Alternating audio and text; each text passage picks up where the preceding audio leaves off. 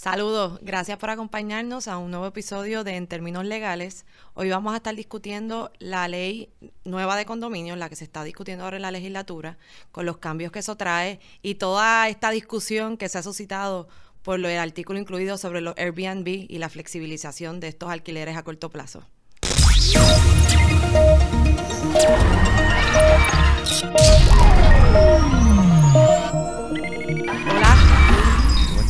Todo bien. Me acompaña aquí el licenciado Israel Alicea, quien se dedica a propiedad horizontal y sus clientes, la mayoría son condominios, ¿verdad? Sí. Representamos como 50 condominios. Y ha sido partícipe de esta nueva ley de condominios, de la redacción y de todo el movimiento que han hecho, ¿verdad? Todos los profesionales relacionados a la ley de propiedad horizontal. Sí, por lo menos desde el 2017 yo estoy dentro del grupo que ha estado trabajando con el proyecto. Nuevamente no es algo que yo empecé, sino que es un grupo de trabajo que ya se había organizado, que ya llevaba trabajando con esto por lo menos año y medio antes de que yo me uniera. Okay. Es un grupo que se compone de otros abogados que trabajan principalmente en condominios, administradores, hay CPA, está la Asociación de Constructores, y había personas de las compañías de seguridad que le brindan servicios a los condominios. Así que lo que se pretendía era precisamente de la experiencia que se tenía entre todos ir tratando de que todos esos parchos que se han ido creando desde el 58, cuando se creó la ley originalmente, pues coger y armonizar esos parchos y tratar de corregir algunas cosas en vista de casos que se tuvo, de casos del Supremo. El Supremo ha estado, yo te diría, en los últimos 5 años bien activo con todo esto y entonces, sumado a eso, en la legislatura, en este cuatrenio, también ha estado sumamente interesada en el tema de los condominios. Y esto ya se estaba trabajando previo al huracán María. Sí. Porque también vamos para contextualizar que el huracán también trajo todas las consecuencias relacionadas al funcionamiento del condominio, a flexibilizar los procesos dentro de la operación del condominio, precisamente por una emergencia que había una crisis todos los días, porque los que vivimos en condominio, por lo menos yo lo viví, que todos los días era una crisis adicional, y seguir con los requisitos tan estrictos de muchas de las cosas, pues ciertamente perjudicaba la operación del condominio. De hecho, yo empecé con el grupo justo antes del huracán. Y después y durante el huracán me di cuenta de que los abogados no servimos mucho en ese momento, ¿no? Después de que ya la emergencia había pasado, ahí es entonces, y ha sido la experiencia de todos nosotros, que la cantidad de trabajo que se ha generado por la cantidad de asambleas, los montones de situaciones, desde las personas poniendo las plantas eléctricas en los apartamentos, las situaciones con los seguros, que todavía estamos peleando con eso, y esa es la próxima frontera, digamos, de las peleas que tenemos que estar dando. Pero en esa emergencia nos dimos cuenta también, de hecho, ya para cuando ocurrió María... Se enmendaron cositas que... Cuando estaba María ya... el proyecto estaba más o menos para presentarse. Y entonces ahí, pues empezamos a reunirnos. Yo en ese tiempo que estaba allí en la casa, con la oficina cerrada, me puse a ayudar a redactar unos proyectos de ley específicos para tratar en situaciones de emergencia, porque nos dimos cuenta que la ley había sido trabajada para unas situaciones que no se podían acoplar a lo que ocurrió con María. Especialmente en esas situaciones de notificaciones de asamblea y todo ese tipo de cosas. Así que sí, eso se trajo y se trató de traer dentro del proyecto que se trabajó. Ok, un poco de contexto para lo que ahora mismo se presentó el proyecto en la Cámara, proyecto ¿verdad? De la Cámara 1874. Y ahora se están viendo, 1874. Se están celebrando las vistas públicas sobre el... En la primera semana de febrero se llevaron las primeras 2 vistas públicas. El primer día participó el Departamento de Asuntos del Consumidor, y entonces en la segunda vista, pues ya ahí entonces se está abriendo a las distintas asociaciones que agrupan los condominios, los administradores, ese tipo de cosas. Y entonces ahí, pues ahí se empezó ese proceso. Todavía no sé si van a haber más vistas. Okay. Esperemos que haya algunas adicionales. Pero yo no tuve la oportunidad porque ya yo tenía un viaje planificado de estar allí, pero ya yo me leí todas las ponencias. Entiendo que la mayor parte de las personas entienden que la mayor parte de los cambios están bien. Hay unas cuantas cositas con relación a lo que es la unanimidad, que es entendible. Y entonces con lo de los arrendamientos de que ese va unido ahí. Toda la atención lo ha cogido el asunto del Airbnb. Sí, pero por lo menos he visto que hay una buena acogida de las personas en cuanto a lo que se está tratando de hacer. Ok, y en términos generales, antes de entrar en la discusión neurálgica, en términos generales, esta nueva ley, los cambios más significativos que incluye. Pues mira, cuando yo me uno, lo primero que yo le traigo al grupo es... mi inquietud era que la ley para personas que legas no era fácil. Inclusive, yo llevo 11 años trabajando con esta ley y cada vez que yo la leo encuentro algo más o encuentro, esta cosa se debe hacer de otra forma. Pero entonces una de las propuestas que yo traje fue vamos a hacer una sección de definiciones justo cuando comienza la ley. Vamos a tratar de que las personas no tengan que estar, esos titulares que trabajan, esos titulares de la Junta, que no tengan que tratar de ir el que sea el artículo 36, al lo que sea.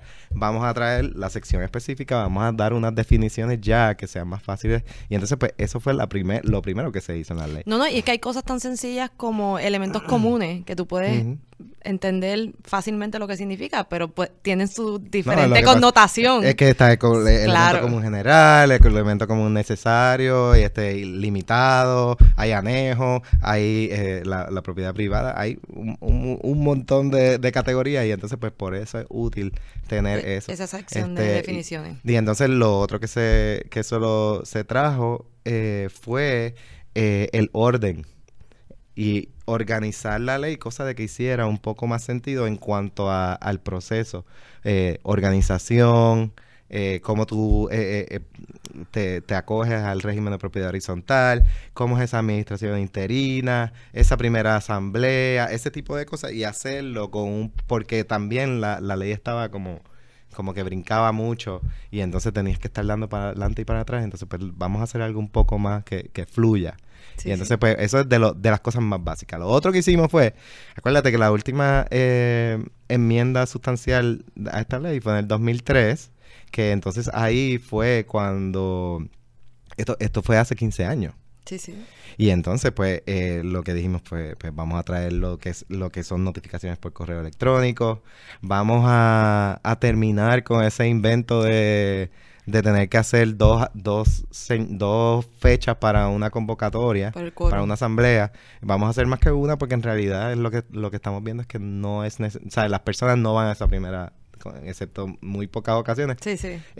Y entonces eso requiere un gasto de cada condominio en las notificaciones por correo certificado, que estamos eliminándolas porque estamos permitiendo que se hagan por correo electrónico. Eso la mayoría de los edificios ya lo hacía. O sea, lo estaban haciendo, pero no había... A mí yo no sé hace cuánto tiempo no me llegaba una convocatoria por correo certificado. Exacto, pero entonces cuando tú vas a la ley, pues en realidad no está ese mecanismo. Entonces, pues yo lo que lo que le digo a los clientes, bueno, ahora a finales de diciembre se aprobó una enmienda a la ley que permite lo del correo electrónico, pero requiere una autorización del propietario, del titular. de que me puedes. Y entonces esa misma autorización en la que yo le decía a mis clientes, mira, tienes que hacer por lo menos que te firmen renunciando al correo certificado. Pues nada, pues ahora dentro de lo que se está trayendo, pues se está trayendo ese asunto, cosa de que se limite ese gasto que requiere el convocar. Y muchas veces los condominios o las juntas deciden, pues mira, no voy a convocar porque me sale muy caro, que si tengo que ir a contratar al parlamentarista, al sonido, o lo que sea, al abogado. Y entonces, pues, eso se hizo un poco más flexible. Otra de las cosas que yo creo que son importantes recalcar es el asunto de que cuando se aprobó la ley en el 2003, se le dio la facultad a DACO, pero se le dejó, no fue una obligación, sino que se le dijo, podrá establecer un reglamento para certificar los administradores. Okay. Ese reglamento nunca se hizo en los 15 años desde el 2003. O sea que básicamente tenemos a los administradores que hay muchísimos que tienen mucha experiencia y hay otros que pues que hemos visto que quizás no tienen el conocimiento o que pasan cosas. Sí, pasan cosas. Y lo hemos visto en la prensa. La cuestión es que pues lo que... Y ve acá, y en esto, y perdona que te interrumpa porque si no se me olvida, ¿los administradores tienen algún tipo de regulación o no? No lo hay bajo la ley del 2000, bajo las enmiendas del 2003. Ok. Ahí, pues lo que hicimos fue, mira, y esto hay que darle los miembros, la presidenta de la asociación de condominios lleva una campaña bien fuerte hace mucho tiempo de que hay que lograr que DACO emita ese reglamento. Y entonces que ahí sería lo que regularía a los administradores. Exacto. Y entonces también cuando estábamos ya reunidos con esto, pues entonces empezamos a hablar de hacer una enmienda, una ley específica para los administradores. Okay. Aparte. Pero después cuando nos empezamos a reunir con los asesores de la representante Yachira Lebrón, que es la presidenta de la Comisión de Departamento de Asuntos del Consumidor de la Cámara, que ellos han sido sumamente abiertos y han dado un apoyo gigantesco a todo el grupo para propósitos de que se hiciera esto. Pues entonces lo que dijimos fue, vamos a terminar esto de la ley nueva. Y entonces pues lo que dijimos fue, pues mira, vamos a ponerle unos requisitos mínimos, unos requisitos de seguro, de unas cubiertas, de unas pólizas de seguro y ese tipo de cosas, y eso se incluyó en esa parte de los administradores. Entonces, junto con eso, que esto lo podemos discutir después, pero como también el secretario del DACO ha sido bien abierto a lo que estamos haciendo. Así que cuando ya se estaba preparando, ya estaba casi final el proyecto, nos reunimos con ellos, se le presentó con el secretario y con sus asesores, se le presentó lo que ya teníamos, hablamos de lo de DACO y entonces él nos dijo, mira, pues... ayúdenme con el reglamento. Vengan a trabajar. Ayúdenme con el reglamento. Entonces nos decimos, pues no hay problema. Pues entonces se formó un subgrupo para trabajar el reglamento y ya se le entregó el primer borrador de ese reglamento. ¿Y ese reglamento es exclusivo para las administraciones? Para los administradores de condominio. De condominio, por eso. Así que, pues afortunadamente desde este proyecto que se está trabajando de la ley, pues ya salió ese reglamento que está en manos del DACO, ya nos hemos reunido con ellos y ellos nos han dicho cuáles son las cosas que ellos entienden que podrían pasar, otras que no, etcétera, y lo están trabajando, así que pues vemos que esa parte que no se trabajó desde el 2003, finalmente va a haber algo, pero ya en la ley esperamos que se apruebe con unas reglas mínimas para esos administradores y que los condominios estén un poco más seguros en el momento de contratarlos. Sí, porque la realidad es que los administradores son los que toman muchas veces las decisiones del día a día.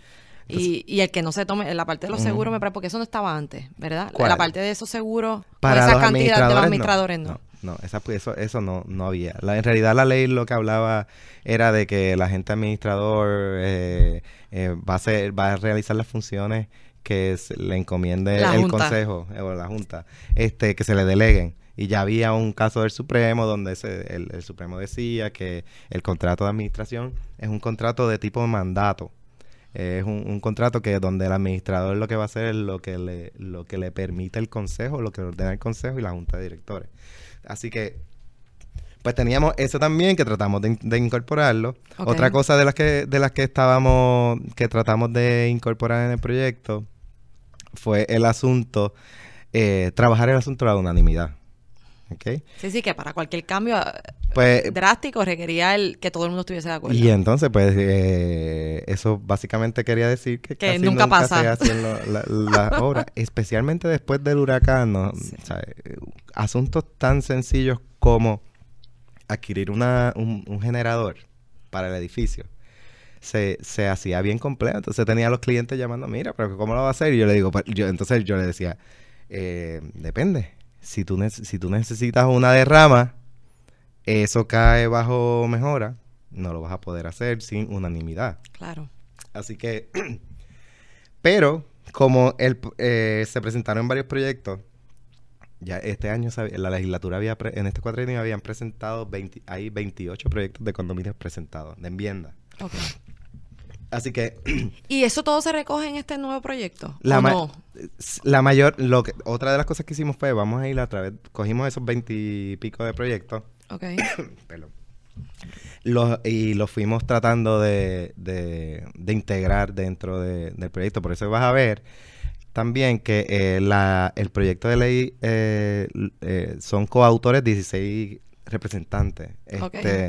Así que lo que hicimos fue tratar de aglutinar aquellas ideas que entendíamos que eran buenas, como por ejemplo, de hecho, en este año, en el 2018 se aprobaron 4 leyes diferentes que tienen que ver con condominio. Una era en cuanto a los asuntos de los términos que podían estar los directores. Hubo un invento ahí de que los abogados tienen que aprobarlos cuando vayan a comparecer en los casos. Después se aprobó una enmienda para propósitos de permitir de decir que si tú ibas a hacer una derrama para propósitos de instalar un generador, no lo ibas a considerar como no iba a ser considerado como mejora, y entonces no necesitabas la unanimidad. Sí, que era una forma Después se aprobó otra ley donde era para otro asunto de los generadores también. Después se aprobó otra que era para propósitos de... Sí, eso es toda la legislación post-María. Después se aprobó otra que era para propósitos de eliminar la unanimidad. Y eso ya está aprobado. Y entonces, pues, así que este proyecto, en cuanto a eso, lo único que estamos haciendo es yendo al artículo 2 de la ley y algunas otras cositas donde se quedaron la unanimidad. Y entonces ahí se está flexibilizando a 2/3 partes. Pero esto ya está, o sea, nosotros lo que estamos terminando, cuando empezamos a trabajar el proyecto, la unanimidad estaba en todos lados, pero ahora, como está el derecho ahora mismo, pues ya eso se había cambiado. Ya esa parte estaba aprobada. Lo que sí es que, pues, que hay unos asuntos que en una de las ponencias que vimos durante las vistas públicas, que fue del profesor Godreau, él estaba haciendo mención ¿Sobre ese proyecto anterior? Sobre el proyecto no, el de actual, ahora, sí, el actual. Sí, porque parte de la ponencia de él habla del problema de eliminar la unanimidad. Y entonces, uno de los asuntos que él trae, y tiene razón, es con relación a cuando una obra puede afectar la seguridad o la seguridad del edificio o la estabilidad, digamos. Y entonces ahí, pues, cuando vamos al proyecto de ley, el proyecto de ley sí dice específicamente que si esa obra afecta la seguridad o la estabilidad del edificio, que requiere unanimidad. Pero entonces parece que, como esto pasó esto pasó por muchas manos, muchas revisiones, y el track changes a veces, cuando vamos a ese párrafo específicamente se quedó esa línea. Así que esas son cositas que ahora en el proceso. Y de hecho, el proceso legislativo es precisamente es verificar el proyecto, recibir los comentarios, ver e integrarlos y hacer los cambios que haya. Para hacer un mejor proyecto. Y eso es lo que hace la comisión. La comisión que evalúa el proyecto te va a emitir un informe con cambios. Claro. Normalmente sí, eso es parte del proceso legislativo. Así que yo entiendo que ese proceso y lo que estaba diciendo el profesor en cuanto a eso es muy cierto. Oye, voy a hacer así un recap para propósito. De los cambios que se incluyen está la flexibilización de la notificación, que no se tiene que notificar 2 veces, o sea que con una primera basta. El asunto de que puede ser por correo electrónico, correcto, que no tiene que ser por correo certificado como era antes. El requisito de unanimidad para mejoras se elimina y se ahí en el artículo 2, que era el que decía que si vas a cambiar el uso o destino de la propiedad, pues entonces no lo podías hacer. Cuando no hubiese unanimidad. Viendo los comentarios que hubo, a 2/3 partes. 2/3 partes. Quizás ahí también debería ir algún tipo de caveat adicional. Pero eso se puede trabajar en el proceso. Pero sí, esa es otra. Lo de los administradores. Lo de los administradores, que se le incluyeron unos requisitos, pero se va a estar trabajando un reglamento aparte en DACO. Lo de las definiciones. las definiciones. Que después también ahí hay un asunto en cuanto al adquirente involuntario que se quedó por alguna razón se quedó fuera de las definiciones. Hay que traer eso otra vez porque eso obviamente trae mucho problema. Eso es después, cuando hay una unidad reposeída.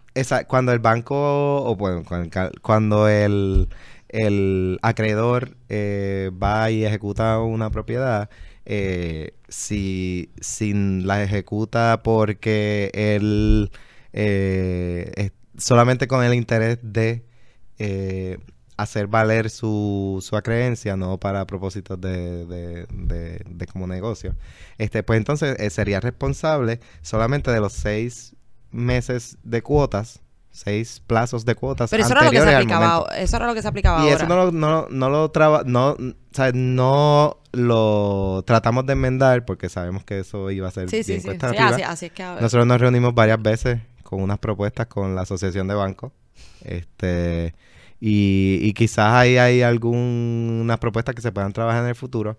Pero nosotros lo que queremos es que las enmiendas que son del día a día, pues que puedan que pasar. no quedan estancadas por un punto que sí va a requerir mayor discusión. Exacto. Que como lo que está pasando con el Airbnb. Bueno, vamos a ese artículo que es el neurálgico que todo el mundo le preocupa, que es el asunto de que la nueva ley establece que no se pueden prohibir los alquileres a corto plazo. Correcto, que lo que se puede es regular.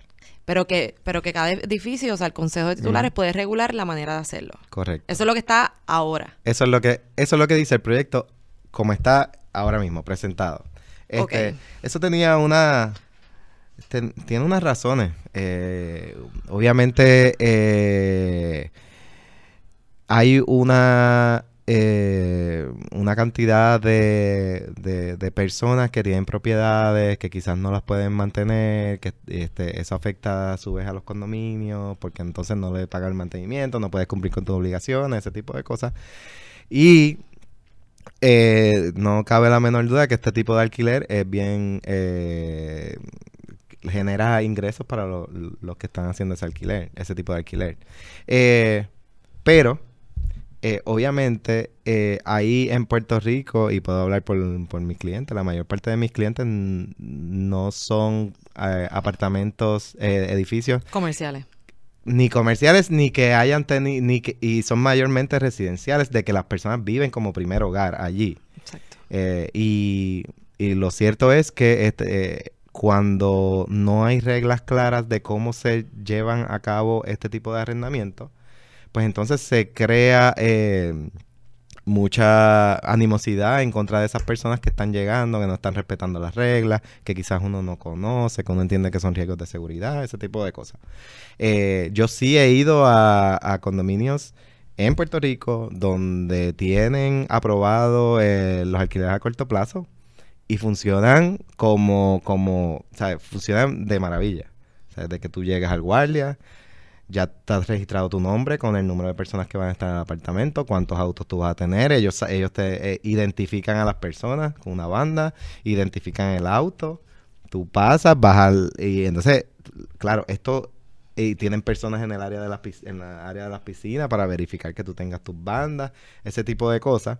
Ellos, como saben quién está alquilando, quiénes son esas personas, pues ahí en cuanto al asunto de seguridad, pues ya ahí se está mejorando. Lo que pasa es que tienes que quizás gastar un poco más en tener más seguridad o esa parte administrativa. El proyecto también establece que a las personas que estén arrendando sus propiedades en estos alquileres a corto plazo se les podría cobrar una cuota que no puede exceder lo que pagan de mantenimiento. Correcto, así es que está ahora. De hecho, ahora mismo la ley permite, la ley actual, la del 58, la ley actual permite que el consejo establezca una cuota especial por uso intensivo de las áreas comunes. De las áreas comunes. Lo que se interesaba en el momento en que se hizo ese artículo era que, pues, mira, reconociendo el que pueden haber unos gastos adicionales, ya sean administrativos o de otra índole, pues vamos a permitirle a los consejos que le establezcan unas cuotas para esas personas que van a hacer ese tipo de alquiler. Ahora, como te dije, la mayor parte de mis clientes, de los condominios que yo represento, no están de acuerdo con ese tipo de alquiler, por lo menos ahora. Y entonces... No, que eso era un poco lo que te iba a decir. Yo puedo pensar que me imagino que esto ha sido parte de las diferentes posiciones en la discusión sobre este tema. Número uno, o sea, yo creo que mucha gente cuando ha comprado en un edificio que es prácticamente residencial, incluso pudiesen tener un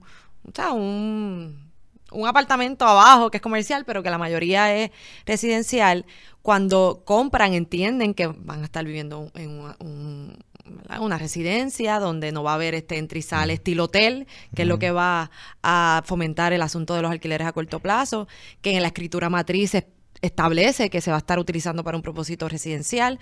Yo sé que un poco antes de la nueva ley y que había un caso en el Supremo que estaba tocando este asunto, se traía de que si la escritura matriz expresamente no los prohibía, pues que se podía reglamentar según el condominio lo determinara. O sea, que había una flexibilidad para esos edificios donde la escritura matriz expresamente no prohibiera los alquileres a corto plazo.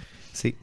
Yo tengo escrituras de 70, del 80, que dicen claramente que tú no puedes alquilar por menos de 6 meses. Sí. En mi edificio era así. Y ahí, lo que pasa es que en el apelativo hay casos a favor y o sea, hay casos diciendo que el alquiler de Airbnb es un negocio, hay otros casos diciendo que no. Igual DACO está yendo para ambos lados. Y entonces...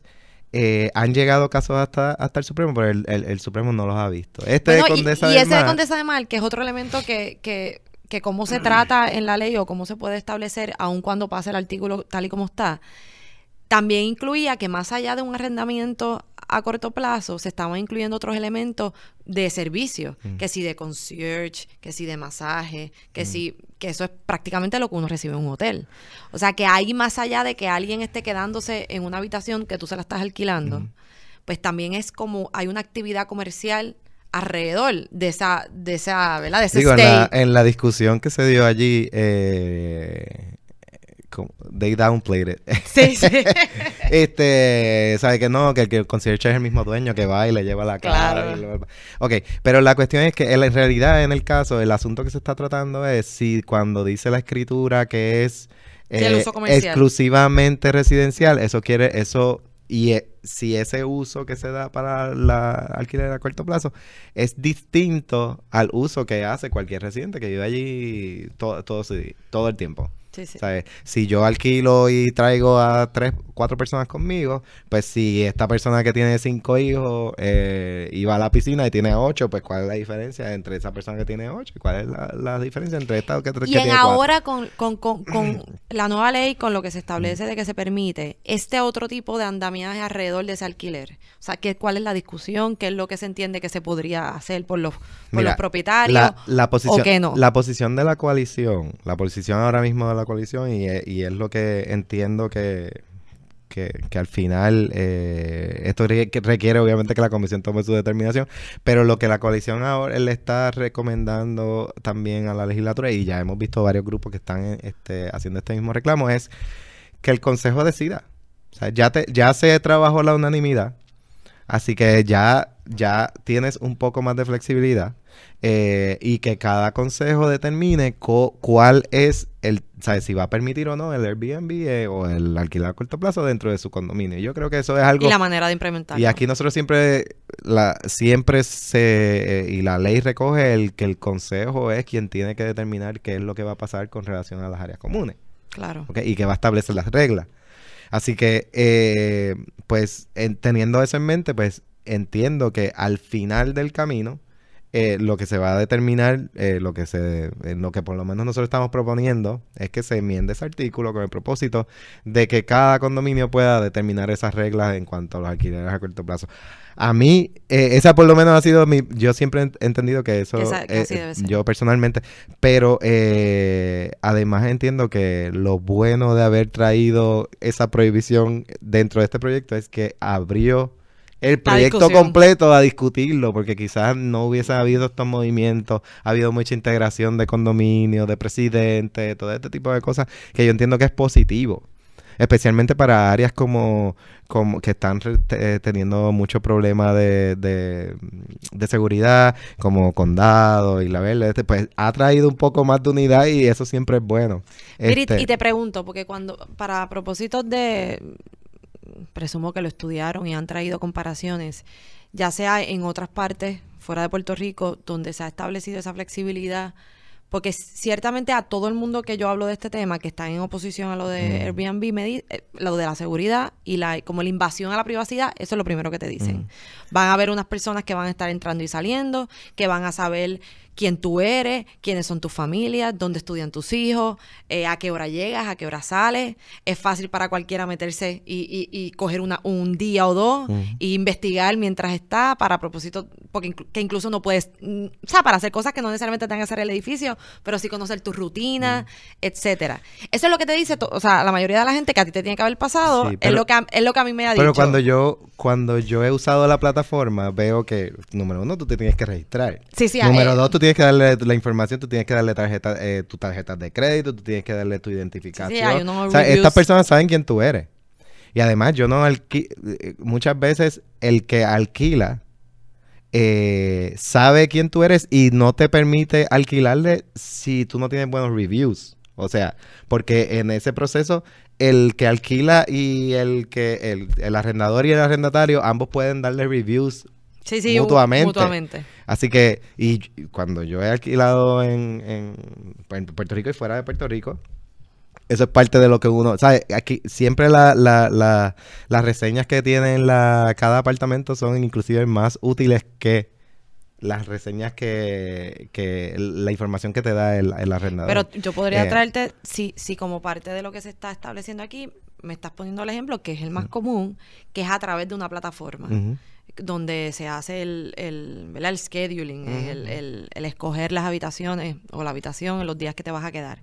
Pero se permite, que yo sé que me vas a decir que si cada edificio pues regula la manera que lo hace, pero ciertamente las plataformas te dan como un elemento de seguridad adicional, como el caso de Uber o de diferentes plataformas que precisamente a tú tener que incluir toda tu información.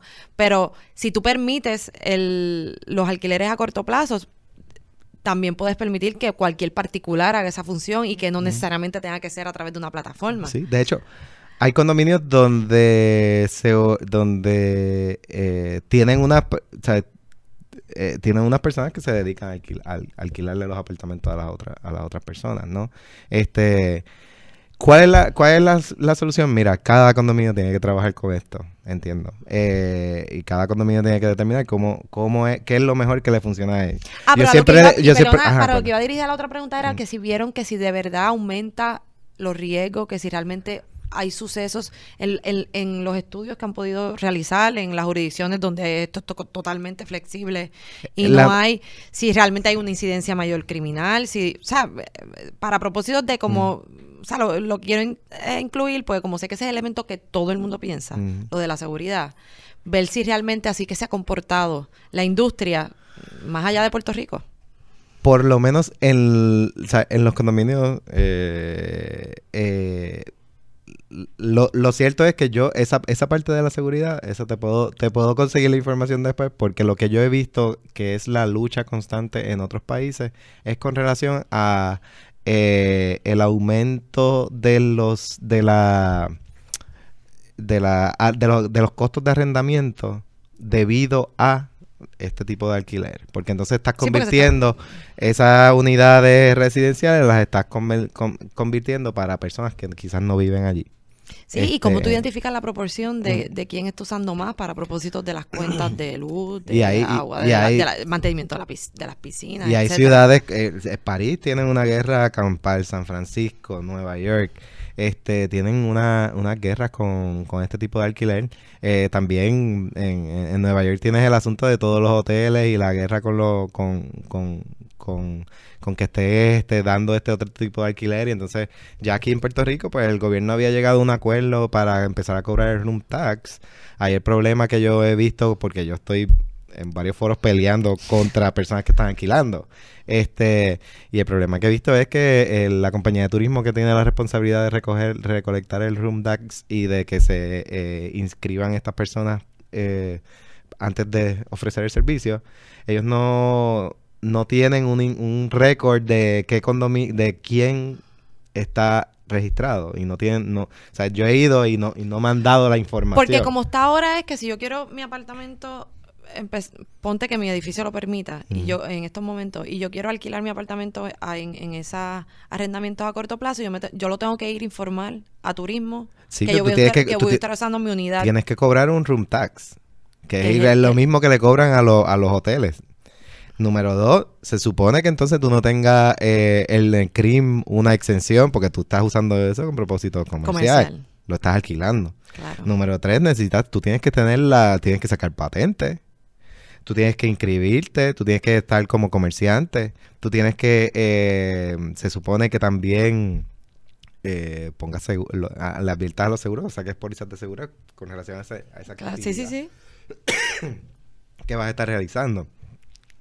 Y lo que me estás diciendo así amablemente es que no se está fiscalizando para propósitos de quién está dándole esos usos, que es parte también del razonamiento de por qué permitir esto, de que va a ayudar a la economía porque vas a tener otras fuentes de ingresos. Exacto. Pero no se está en estos momentos todavía no se está fiscalizando adecuadamente. Es lo que tu experiencia. Sí, eso es básicamente lo que está pasando. Lo que yo... ¿Y hay alguna persona específica allí en turismo que se supone que se encargue de este tema particular o no? Pues esa parte no la sé. No la Por lo sé. menos de las veces que nosotros hemos ido allí, la primera vez que fuimos no sabía, la persona que nos atendió no sabía de qué estábamos hablando.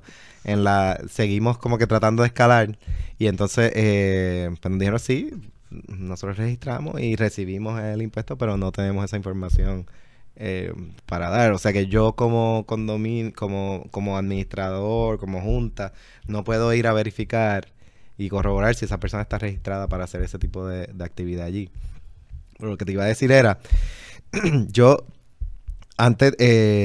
pensaba firmemente que este tipo de actividad no era buena para condominios.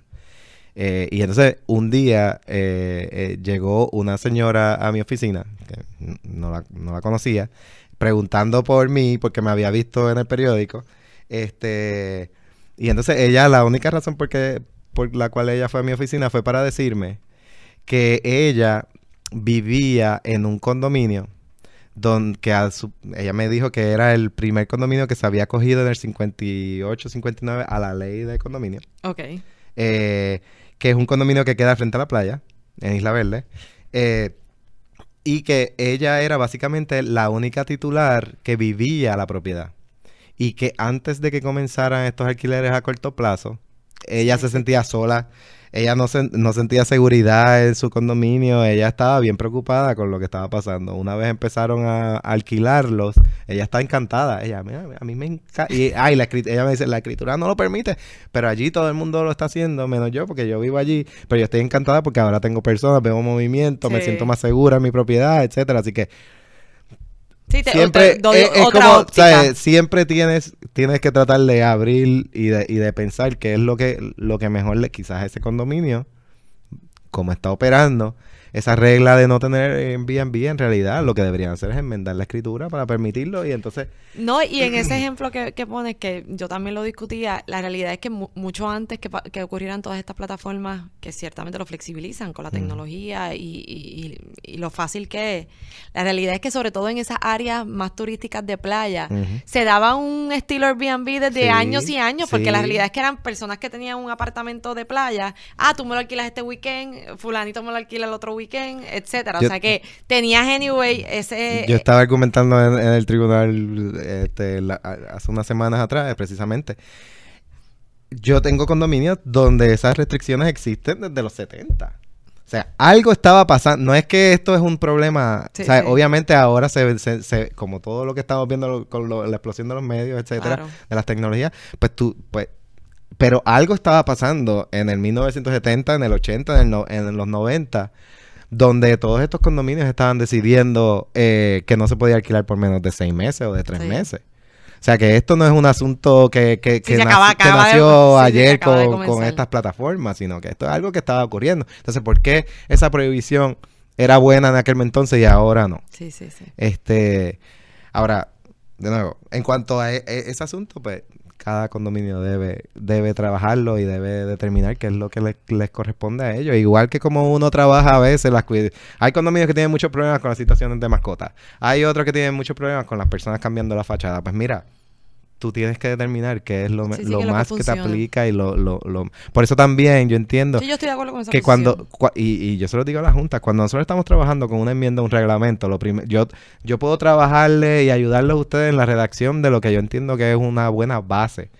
Pero el detalle de lo que la aplica, de lo que ustedes necesitan específicamente, me lo tienen que decir ustedes porque ustedes son los que viven allí. Claro.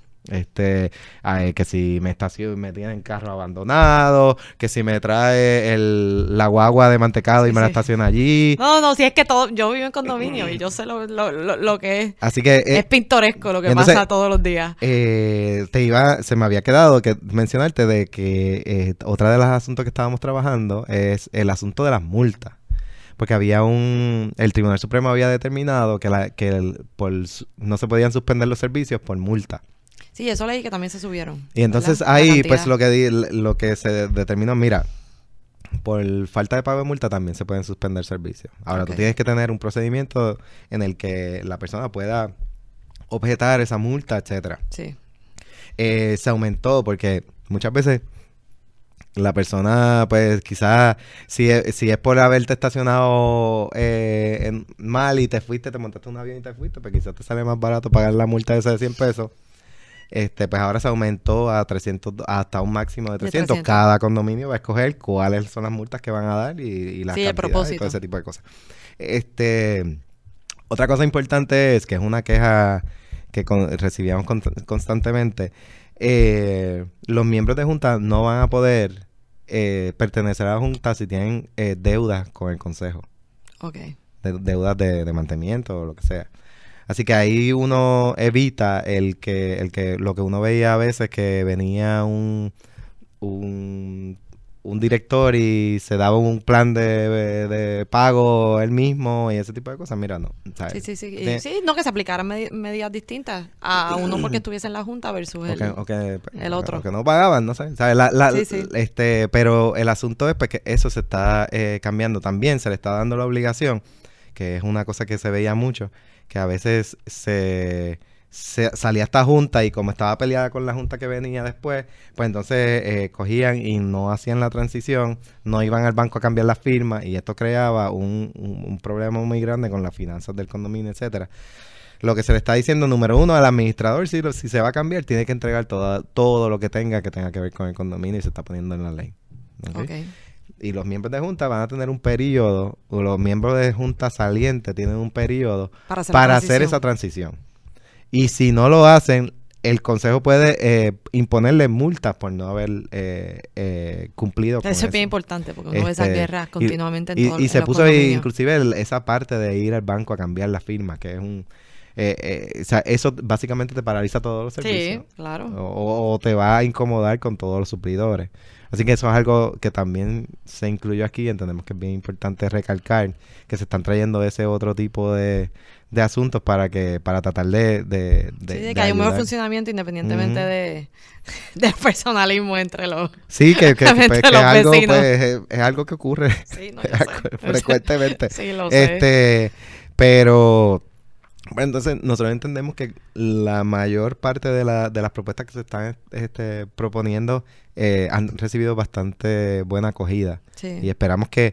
Sí, la realidad es que, o sea, en honor a la verdad, y sin quitar mérito a todo lo demás, como la gente ha estado tan embollada en el asunto de los arrendamientos, nadie ni ha entrado a criticar ni a favorecer mucho lo demás. Sí. Pero los que vivimos en condominio y estamos pendientes, yo de lo que había visto y ahora con esta discusión contigo, creo que ciertamente los demás cambios son pertinentes también para cómo las cosas han ido cambiando y que la operación del condominio tiene que ser más fácil dentro de unos parámetros de responsabilidad, porque también se ven los administradores como incumplen, las juntas como se adueñan, o sea, se ven todos los elementos y que tiene que haber un balance de que todo el mundo tenga su su seguridad de que las cosas se van a hacer correctamente. Otra parte que se trabajó también fue, y esto fue una aportación con relación a lo del CPA, fue aclarar que los condominios, esos consejos de titulares no son negocios. Y entonces, inclusive ahí tuvimos, en unos conversatorios que tuvimos, el Departamento de Hacienda estaba medio... Pero la realidad es que se está trayendo se pusieron unas reglas allí para que Hacienda trate a los condominios como son, no son un negocio. Claro. En realidad los condominios son es parte de la vivienda de la persona. Sí. Otro asunto es en cuanto a que ahora los desarrolladores tendrían la facultad de cobrar cuotas de mantenimiento desde el principio. Okay. Ahora, eso implica una serie de responsabilidades con relación a ello, unos estados auditados, no pueden usar los gastos para X o Y cosas, etcétera. Pero también evita el asunto de que teníamos quejas de que desarrolladores se iban porque se quedaban sin fondos o empezaban a cobrar multas. Y si no estaba vendido tantos apartamentos, entonces no pasaba la administración de los residentes. Y eso especialmente ahora donde a veces empezaba un desarrollador, se fue a la quiebra y vino o próximo, pues tratamos de hacer un arreglo, trabajar con eso. Y entonces otra cosa que con lo del huracán se trajo el que el desarrollador tiene que escoger desde el principio, cuando empieza a vender las unidades, cuáles van a ser las tormenteras que se van a poder poner. Y eso ya tiene que estar antes de empezar. Y ahí te evitas el que todo el mundo ponga lo que sí, que se ven bien bonitas. Todo el mundo con su... Así que eso es otro asunto que se estuvo trabajando junto con la Asociación de Contratistas. Así que el proyecto tiene muchísimas cosas. Fuimos literalmente eran reuniones sumamente largas, íbamos artículo por artículo. Yo aprendí muchísimo. Pero durante ese proceso no solamente aprendí, sino que creamos, todos los miembros de la coalición empezamos a unirnos, a vernos más, y entonces tenemos un poco, entiendo que ha sido bien positivo para la industria. Sí, claro. Tener los administradores, los abogados, los CPA, todos en la misma mesa hablando de qué es lo que hacen mal los abogados, qué es lo que hacen mal los administradores. Y ha sido una dinámica bien interesante. Lo que sí yo me he dado cuenta, especialmente después del huracán, es que falta mucha información. Yo con el proyecto de ley de condominio.com, pues ahí nosotros tratamos de ir dando un poquito de información y normalmente escuchamos mucho a las personas diciéndonos y haciéndonos preguntas y diciéndonos lo útil que ha sido tener algún lugar donde puedan ir a ver cómo es que se hace qué cosa o qué es lo que está pasando con relación a esto o lo otro.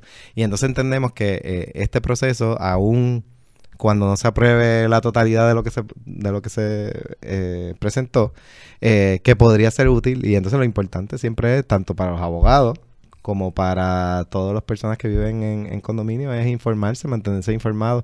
Yo hice una encuesta en cuanto a hice una que era con relación a la escritura matriz. ¿Quiénes han visto la escritura matriz de su condominio? Sí. Y el 80% de las personas no sabía, nunca la había visto. Y de hecho yo tengo juntas, ¿sabes? A veces llegan nuevos condominios que no tienen sus escrituras matrices. La junta, la administración no tiene su escritura matriz. Los reglamentos, dice otra, y por lo menos ahí el 60% de las personas sabía de reglamento, había tenido copia. Pero hay una obligación en realidad de cuando tú compras, de que te entreguen copia de reglamento. Claro. Así que... Sí, pero tú sabes, con eso es como la forma que uno firma y nadie lee. Pero la verdad es que tú te estás obligando, tú estás firmando un contrato con ese otro montón de gente que tú no conoces. Y vas a llegar allí y tú tienes que seguir las normas que esas personas ya han establecido. Bueno, pues ya veremos qué pasa con la ley. Vamos a ver. Tendremos una próxima conversación con el proyecto ya finalmente aprobado y los próximos pasos. Por lo menos lo que apruebe la Cámara y después trabajaremos con el Senado. Sí, que puede ser un mundo de distancia, pero no, esperemos que no. Pues gracias, Israel, por la conversación. Gracias a ti por la invitación. Y gracias a todos por la sintonía.